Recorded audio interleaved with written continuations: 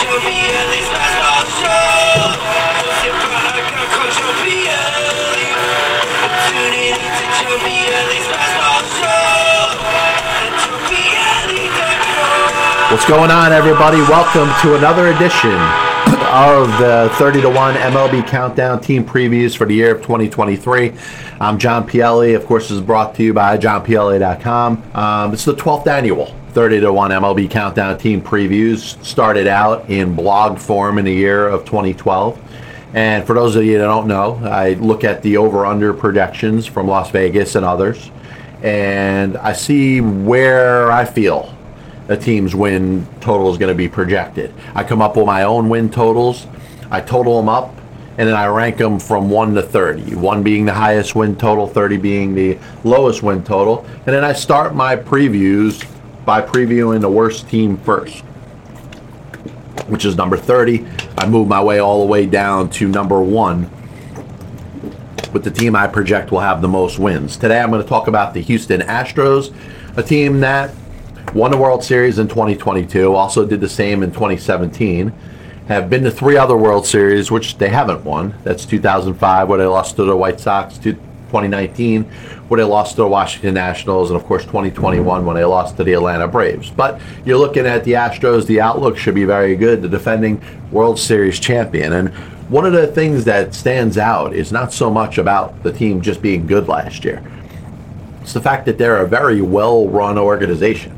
And it's very easy to dispute that if you wanted to. You could say Jeff Luhnow was there for a while. He built this thing. James Click was the general manager for the past couple of years. He was let go, and now Dana Brown comes over for the Atlanta Braves.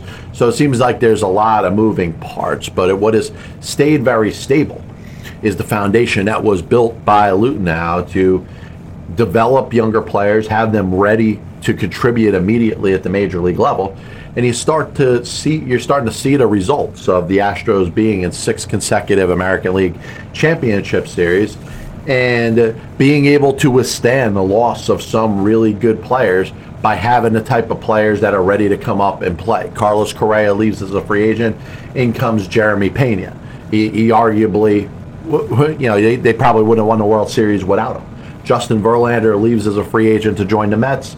And you still look at the team's rotation of having really good, solid arms to be able to not only compete, but to be expected to win the American League West. Not only that, but to be expected to go out there and compete for another World Series championship. Now, they lost Justin Verlander. They lost Yuli Gurriel, who wasn't as good last year, but was very valuable for them for years in the past. Christian Vasquez, the catcher they brought in at the trading deadline last year, left as a free agent to join the Minnesota Twins. Elemis Diaz is now playing for the Oakland Athletics. Jake Gardarisi is now pitching for the Texas Rangers. One of their major gains, they were able to use some of that Verlander money, and I don't think it was for a lack of interest in wanting to bring Verlander back. He took a better offer from the Mets, but they used some of that money to bring in Jose Abreu. Still one of the premium power hitters in Major League Baseball. He's had a great career since he joined the Chicago White Sox. Certainly adds an element to the Houston Astros lineup. And you look at what could be expected from Jose Altuve, Jeremy Pena, Alex Bregman, 1 through 3. You got Yordan Alvarez, who I thought was one of the best players in all of Major League Baseball offensively last year. Abreu maybe bats 5th, Kyle Tucker 6th.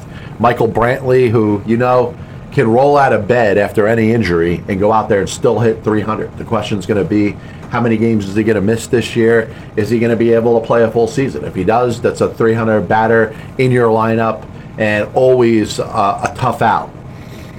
Chas McCormick made that huge catch in the World Series in Philadelphia last year. Will be playing center field, and Martin Maldonado, the all-defense, no-hit catcher, is going to be behind the plate this year. He does such a great job running a pitching staff. And like I said, when you got somebody like Justin Verlander winning the Cy Young, and you're able to just kind of shoo it aside saying, you know what, we got enough in regards to our starting pitching to be able to not only compete, but be expected to win the division again and compete for another World Series championship. Lance McCullers being healthy for a whole season helps.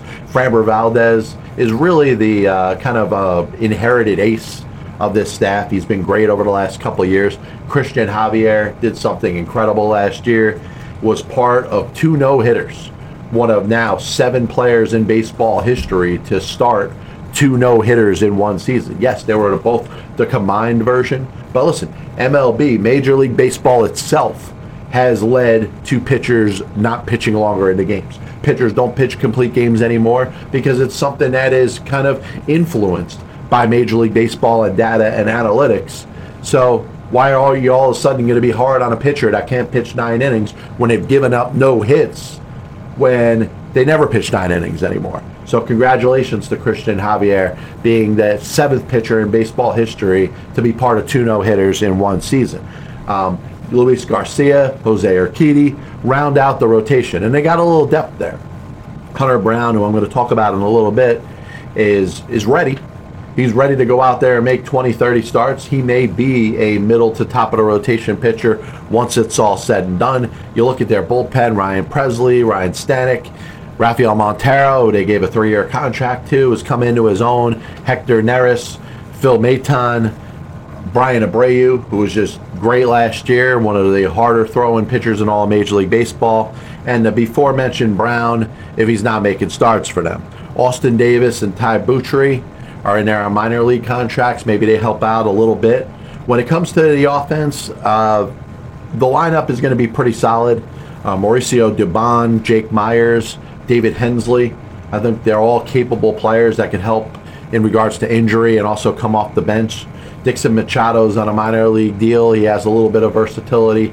If he doesn't make the team, maybe you could pull him off of AAA if needed.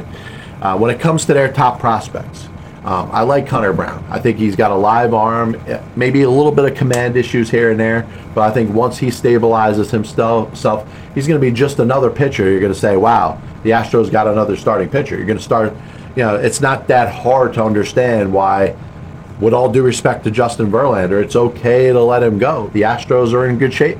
They felt that way when Garrett Cole was a free agent, and they ended up letting him walk to go join the New York Yankees. So when it comes to the catching position, I think this is one thing that you say, all right, they won a World Series championship, and Martin Maldonado, what did he hit, 160, 170 last year? Ran into a couple balls. Yes, he could hit a home run every once in a while, but you obviously understand his value as a defensive catcher, as a guy commanding the pitching staff. 2 top prospects they have, Corey Lee, who we've seen at the major league level, and Yainer Diaz, are both probably better offensive players than Maldonado, and the question is going to be how ready are they to be able to handle a young pitching staff, a pitching staff that needs some guidance, a pitching staff that's going to need a catcher to kind of be on the same page as them. So I think they're working with Corey Lee, trying to have him be that guy. But Yainer Diaz hit 25 home runs in AAA last year. Could help out certainly behind the plate as a catcher if he's ready defensively, but also to hit a little bit. Now you got Abreu and you got Yordan Alvarez, 2 guys that I don't know if you really want them to be both in the field at the same time. So it's interesting to see how it works out. They have the Astros have an outfielder by the name of Justin Durden, who hit over 300 with a 900 OPS last year, 24 home runs, 100 runs batted in, and 82 runs scored. I think he could help them in an injury type of situation. He may be better off playing in AAA for another season, but I like his potential. And there's a pitcher by the name of Misiel Tamarez, who is ranked 13th amongst their 30 prospects, 142 strikeouts and just over 121 innings last year. I look at him in the mold of a Hunter Brown or a Brian Abreu, somebody with a live arm they could put in the bullpen. He could get some outs, blow some hitters away. Obviously, the Astros with a ton of pitching. I think they still have a lot of good young talent, and it's hard to pick against them when it comes to the American League Western Division. If you haven't followed my win totals, they're all down throughout baseball. The Astros won 106 games this past year. The fact that I have them winning 98 games this year is not meant to be an insult. In fact, only one team in baseball I project is going to have more wins than the 2023 Houston Astros. So I got them at 98-64, number 2 overall in baseball, but most importantly, first in the American League West Division and first in regards to the entire American League, in regards to win totals. So I don't think you could get any more praise from a team. We'll see how it ends up turning out. Obviously, tune in to the rest of my team previews if you haven't already. If you're interested in my content, you could check out the Pass Ball Show either on Spotify, Apple Music, Amazon Music, and of course the videos on YouTube. God bless you, and as always, I see you on the other side.